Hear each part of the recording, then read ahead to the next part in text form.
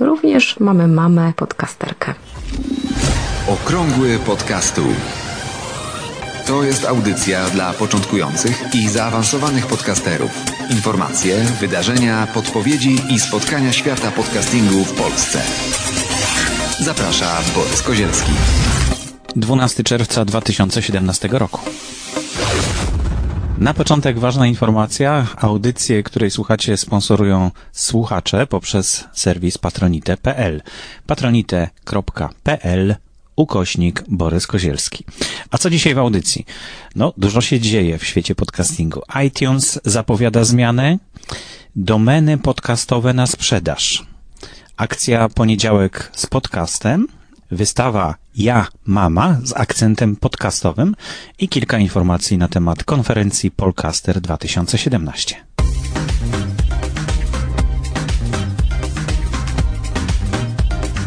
Wszyscy znamy i kochamy oczywiście iTunes, bo to jest serwis, który od samego początku wspiera podcasting, informując o tym, że są podcasty, że można je w jednym miejscu znaleźć, ale tak nie czuliśmy się za bardzo kochani jako podcasterzy przez iTunes. No i właśnie to ma się zmienić. Podczas konferencji, na której prezentowane były różne produkty firmy Apple, dostaliśmy bardzo zaskakującą i ciekawą informację na temat tego, jak rozszerzony zostanie portal dla podcasterów w iTunes.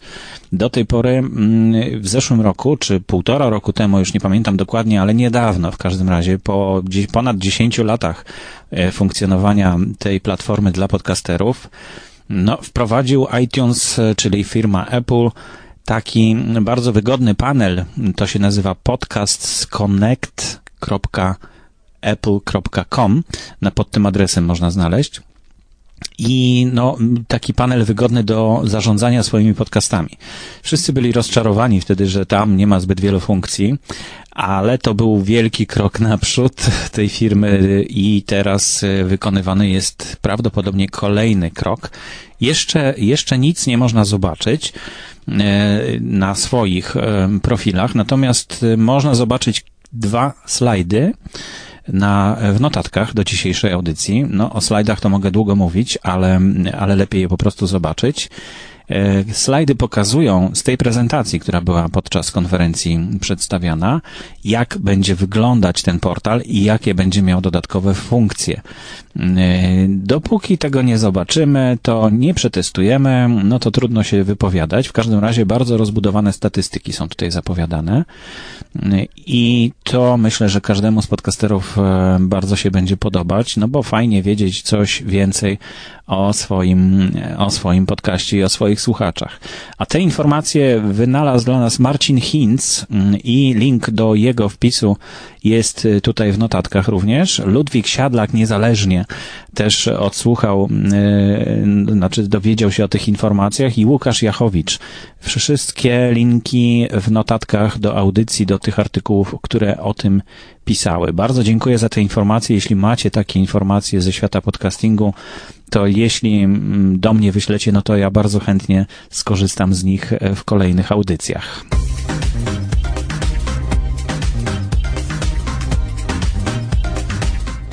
Jeśli ktoś z Was jest zainteresowany rozwojem podcastingu, albo chce swój podcast, albo swoją witrynę otworzyć w jednej z najciekawszych domen, w najciekawszej nazwie domeny, to krótka informacja o tym, że właśnie są wystawiane na sprzedaż takie domeny. I jest to podcaster.pl. Specjalnie czytam z polskimi literkami, żeby wiadomo było, które są przez K, a które są przez C pisane.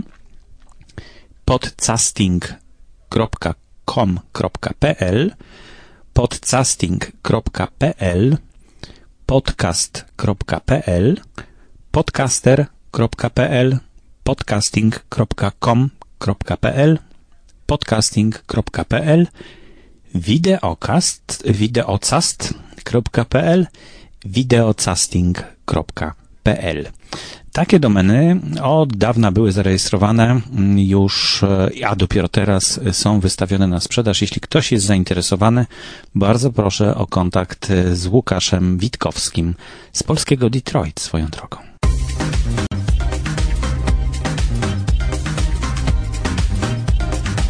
to właśnie dzisiaj, tak jak co tydzień, ogłoszony został poniedziałek z podcastem w grupie W Ruchu Słucham Podcastów i podczas tej akcji można zgłosić, każdy podcaster może zgłosić swój odcinek podcastu. Grupa W Ruchu Słucham Podcastów jest stworzona dla słuchaczy i to oni tam mogą publikować swoje posty. Natomiast wyjątek stanowi właśnie jeden dzień i jeden wątek, który jest publikowany co tydzień w poniedziałek, gdzie właśnie podcasterzy mogą zareklamować, przedstawić swój nowy odcinek podcastu. Także zapraszam po linka do notatek albo do grupy W Ruchu Słucham Podcastów. Odnaleźć wystarczy właśnie ten wątek i w tym wątku można opublikować swój podcast.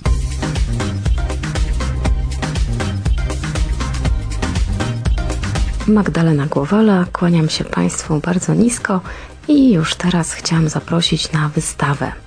Wystawę Ja Mama.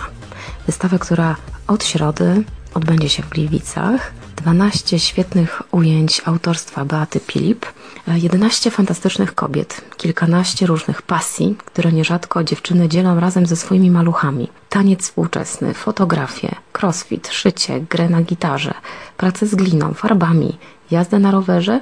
Również mamy mamę podcasterkę.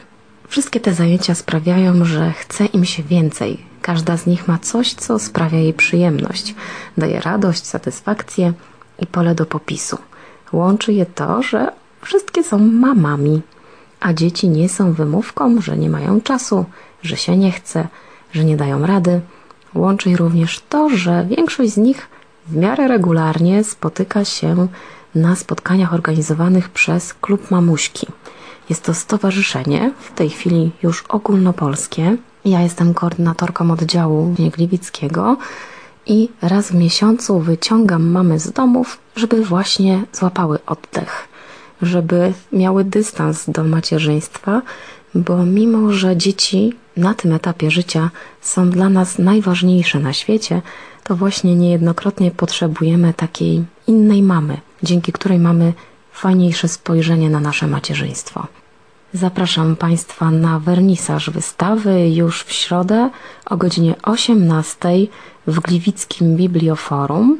Jest to pierwsza tego typu wystawa w Gliwicach, na której zobaczymy mamy w roli głównej. Wystawa czynna będzie do końca czerwca. Wstęp wolny. Zapraszam serdecznie.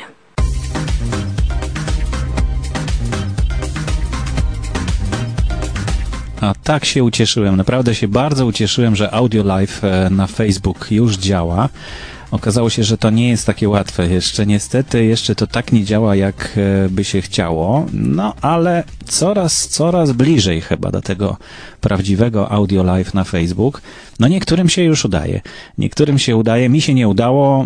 Nagadałem się chyba z 15 minut podczas takiego Audio Live. Potem się okazało, że w ogóle nie ma głosu.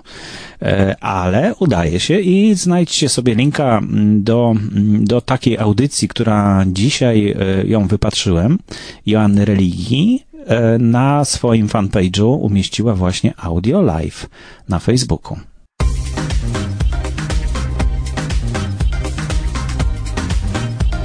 W zeszłym tygodniu zakończyła się akcja podcastowy odcinek Maja. Nie akcja, tylko konkurs.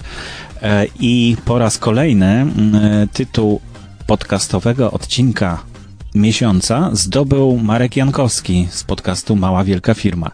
Gratuluję. To, jak przypomnę, jest wynik głosowania słuchaczy w tym konkursie, które odbywało się właśnie w zeszłym tygodniu. No i po raz kolejny jego podcast zdobył ten tytuł. Jak rozkręcać biznes bez pieniędzy, proste techniki i narzędzia. Gorąco polecam.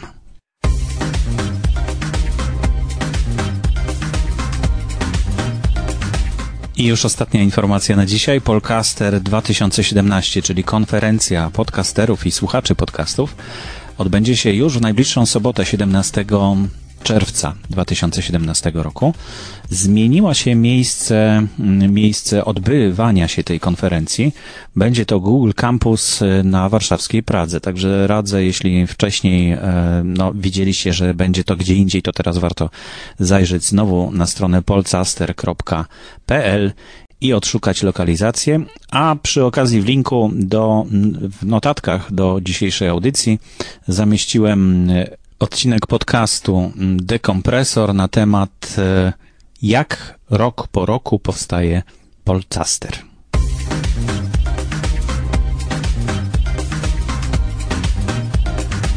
Na koniec, jak zwykle, przypomnę o tym, że w notatkach do audycji znajdują się różne linki, o których w audycji już nie mówię, co każdą audycję, po prostu są tam te linki, na przykład bieżący konkurs odcinek tygodnia, zgłoszenia i lajkowanie, podcastowy odcinek miesiąca, podcastowy odcinek tygodnia, grupy na Facebook, podcasting w szkole, podcast jak to się robi, w ruchu słucham podcastów i Polcaster, a również jest informacja i link do strony na Patronite.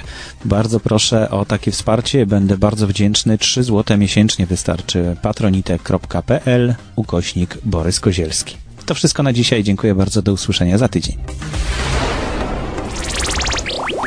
Aktualne informacje znajdują się również na stronie internetowej blog.podcasty.info